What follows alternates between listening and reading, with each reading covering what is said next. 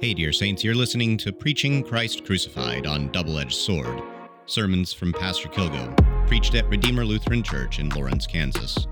We pray that as you hear God's word, you would be strengthened in faith and love, and rejoice in the joy of the Lord's promises and kindness.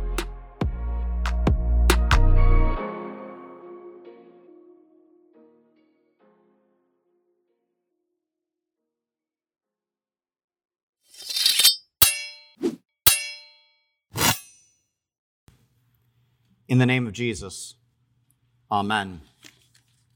Dear saints, this morning we have two of the stranger narratives in Holy Scriptures. We have Jacob wrestling with God, and we have the account of the Syrophoenician woman. Both of these, though, are teaching us about prayer. So first we have the story with Jacob, who later becomes Israel, as he wrestles with God. Now, we need a little bit of background to remember what's been going on with Jacob at this point. Remember that right from the get-go, something is off about Jacob. He is so named because he grabs onto the heel of Esau. Jacob's name means one who grabs at the heel, or usurper. And so this then describes his whole life, from going and tricking Isaac into giving him the blessing that belongs rightly to his brother Esau, to tricking or convincing Esau to sell his birthright to him, so that Jacob now becomes essentially the firstborn, both in right and blessing. This ends up causing him to have to flee from Esau because he's concerned that Esau is going to come after him on account of all these things. And so he goes off and he goes to live with his uncle Laban. And this is where he meets Rebekah at the well. He's smitten with Rebekah and tells Laban that he wants to marry her, and he'll work for Laban for 7 years. And Laban agrees. And then Laban, in an interesting turn of events, tricks the trickster and sends in Leah instead, because she's the eldest. In this culture, you would marry the eldest first before you marry the younger ones. And so Jacob, though, still wants to marry Rebekah. He still is in love with her, still smitten, and so he works for another 7 years, marries Rachel, and so now he has these two wives. The 12 tribes of Israel come out of these two marriages. And all the while, there is this estrangement that's going on between him and his brother Esau. So finally, he hears that Esau is kind of around the corner, and so he starts sending all of his possessions, everything that he has, across the river Jabbok, in order to meet Esau. He in fact sends a whole series of gifts to Esau, basically to try and bribe Esau to not destroy him when they meet, because after all this time, he's still afraid of him. And then he sends his family across, and then finally you have Jacob there by himself, waiting the night before he himself is going to cross over, because even though he is a trickster, he is a bit of a coward as well. He sends everybody, including his wife and children, to go and confront Esau before he himself will. Well, in the midst of all this, a guy, some random guy, shows up and starts a wrestling match with Jacob. Now, if you're reading this and you're reading along and you get, let's say you know that God has shown up here, and you start kind of imagining what's going to happen next, a wrestling match is probably pretty low on your guest list. Maybe that he blesses Jacob, maybe that Jacob builds an altar there, maybe that Jacob names the place after the encounter, all these things that we see over and over and over when people will encounter these theophanies, these appearances of God. But instead, God, for whatever reason, and we don't know, decides to wrestle with Jacob. And they wrestle throughout the night, and God apparently decides he's tired of this when morning comes and starts to leave. Jacob won't let him leave. He touches the hip socket to put his hip out of joint. Jacob still won't let him leave. He's clamoring for another blessing. There's maybe something to be said about all of that. But at the end, God does give him a blessing. God does change his name to Israel, it's maybe interesting to note that the entire nation of Israel is named for a wrestling match. I don't know if you've ever thought of that before. And particularly that they are so named as those who wrestle with God, which is definitely an apt name for the people of God, including us. And at the end, they go off, and we know that this is God because of what Jacob says at the end. He names it Peniel, which means I have seen God, because he saw God face to face and was not killed. And we remember that the promise is to see the Lord face to face in our sin is to die, unless he is particularly merciful in that instance and doesn't shields you from that. At the end of all of this, though, we have this picture, and the church has historically understood this text in this way, that this is, in addition to the account of the naming of Israel and whatnot, that this is teaching us about prayer. Namely, that prayer is wrestling with God. That the actual account of Jacob physically wrestling with God and our prayers to God have a similarity to them. That both of them are a struggle as we go through. And so that's the first odd narrative of the morning. The second odd narrative is the Syrophoenician woman, or the Canaanite woman. Now, if you read it in Mark, he notes that she's Syrophoenician. This is kind of a mixed culture. They would be similar, someone who's Syrophoenician would be similar to one who is a Samaritan. They were considered kind of in the Israelite culture to be what they called a half-breed. They weren't fully pure as the Israelites considered themselves to be pure, so they were usually on the outskirts, not allowed to participate in a lot of different things in society and whatnot. They're lower echelon. And so she's coming along, and she has a daughter that's oppressed by a demon, and she's crying out after the Lord. Jesus, Son of David, have mercy on me. Now, that's not a title that a Canaanite or a Syrophoenician individual would normally address someone as. She apparently knows very much who Jesus is, that he's God in the flesh, and that's why she's addressing him as such, and why she knows that he can free her daughter from this demon. And again, if we're reading this and what we know of Jesus, and we're to guess what's going to happen, it's odd. It's not what we expect. We expect that Jesus is going to bless her, or that he's going to speak a word and her daughter will be healed, or he's going to travel the distance to her home and, do something weird like mix spit in the dirt and make mud and, put it on her head or something and cast the demon out. One of these things that Jesus does. But that's not what he does. There's actually kind of three events that are in this account. And the first one is that he just ignores her. He just keeps walking along. She's crying out after him, Jesus, Son of David, have mercy on me. Then he just ignores her. And you're kind of reading this like, what in the world is Jesus doing here? It's very out of character for him, it seems. And then she cries out again. She's not dissuaded. She cries out again, Jesus, Master, have mercy on me. And she keeps coming after him.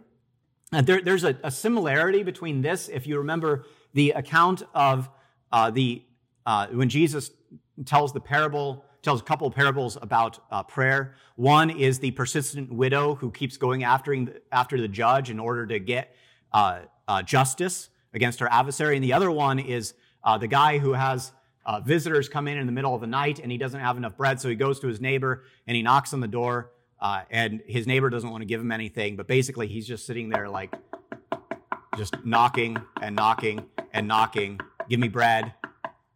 He's just annoying the guy to the point where the guy doesn't want to give it to him, but finally to get him to go away, he gives him the bread, right? This is a very similar sort of thing that's going on here. This woman is just coming up and just pestering Jesus. And the disciples are getting annoyed with her. And then Jesus responds not to the woman, but to his disciples. He says, I was sent only to the lost sheep of the house of Israel. But he's not talking to her still. He dismisses her from the side. It's like insult upon insult here.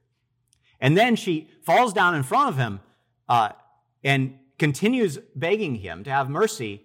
And then he says, and we kind of cringe when he says this, it is not right to take what is the bread of the children, and feed it to the dogs. And you have read this correctly. Jesus has called this woman a dog. It is not at all what we expect. It's a shocking statement from Jesus. But even more shocking is her response. Even the dogs get the crumbs that fall from their master's table. She's saying, fine. If you are going to call me a dog, I will be a dog because I know that the dogs still get fed. Luther, in commenting on this, makes this really nice note that she finds the promise that is there hidden in the insult. And it's exactly what's there, because we see what happens after this. Jesus turns and he says, "Woman, how great is your faith? Be it done for you as you believe." And her daughter's healed at that very instant. There's only one other time that Jesus gives that sort of commendation, and it's to the centurion that we heard not too long ago, where his servant is ill. We had this on the first of the Gezima Sundays. His servant is ill, and the servant says, I too am one under authority. I tell someone go, and they go, and come, and they come, and all this sort of stuff. And he comments to him as well, how great is your faith. Now it is interesting that the only two times Jesus ever says this is to Gentiles, not to Israelites. So that is nice for us who are also Gentiles. But notice what happens here. That Jesus has drawn out of her, through this whole series of events, this great confession. So there's two things maybe for us to remember or note in this. One is the persistence of prayer, and also that in our confession and in our prayer that we hold God to his word. That we catch him in what his promises are to us. So this is then how this all wraps up for us then. That we ought to learn about our own prayers and confessions here. At first, we should not be surprised if we, like Jacob, have to wrestle with God in our prayers. Now, I will admit, I do not know how to explain this further than that prayer is wrestling with God. But I do believe that if you've gone through this, if you have wrestled with God in your prayers, you know what it is. But explaining it is maybe a little bit trickier. And so we can just leave it at that we ought not be surprised that this will happen with us as well as we pray to God, that we will have to wrestle with him. Second, that the Lord desires that we would be persistent in our prayers and not be discouraged if it seems like he's ignoring us, as it seemed like he was doing with the Canaanite woman, which we can see at the end of the narrative. He was not ignoring her at all, but drawing out the confession. Now, we see this as the first and the second petitions go ignored, but the third one finally gets the gracious response. And before going on with this, we might note that we don't know why the Lord acts in this sort of way. We don't know why he comes and he wrestles with Jacob. We don't know why he goes through this whole series of responses with the Canaanite woman, other than it's drawing out the confession at the end. We simply can't answer those sorts of questions. And we don't know why he deals with us in the same sorts of way. What we do know is that we have these narratives showing us that the Lord does interact with his people in this way, that it's not a strange thing when it happens to us, but also that he's always doing so out of his own mercy and kindness, even if we can't see that at the time. And that in the midst of all this, he always promises to hear us. Now, we just sang this. If you missed it, here it is. When in the hour of deepest need, we know not where to look for aid, when days and nights of anxious thought no help or counsel yet have brought, then this is our comfort alone, that we may meet before your throne. To you, O faithful God, we cry for rescue in our misery, for you have promised, Lord, to hear your children's cries in times of need, through him whose name alone is great, our Savior and our Advocate. The Lord always hears us, whether we think that he's listening or not. And this is the comfort in the midst of this. And eventually he will answer us in his time and in his way. But that is about as far as we can go with it. But then lastly, that the Lord teaches us to have a great delight in what we confess ourselves to be according to his word. So back to the strange statement of Jesus that he calls this woman a dog, and she doesn't run away mad at that. She takes him up at his word. Even the dogs receive the crumbs that fall from their master's table. And so for us, we ought to remember this, that if the Lord calls us a sinner, that we don't storm out of the room because of that. If the Lord calls us wicked or evil, that we are not offended by that. Instead, we say, like this great woman of faith, yes, Lord, but even the sinners receive what comes from the Lord's hand. To say this, that if you, Lord, will call me a sinner, then a sinner I will be, because you promise to give to sinners forgiveness for their sins. You promise to give to sinners your beloved Son to die for their sin. You promise to give to sinners the blood of Jesus to cover their sin. You promise to give to sinners the washing and rebirth and renewal of holy baptism. You promise to give to sinners your body and your blood at your blessed sacrament. You promise to give to sinners healing and righteousness and justification and eternal glory in Jesus. And so we can say this with the woman: if you, Lord, will call me a sinner, then I will gladly accept that, knowing what it means that you will give to me as a sinner as well. And so the Lord teaches us about our prayers, and especially about our confession according to his word of ourselves and of his mercy to us. In Jesus' name, amen. And the peace of God, which surpasses all understanding, guard your hearts and your minds through Jesus Christ our Lord. Amen.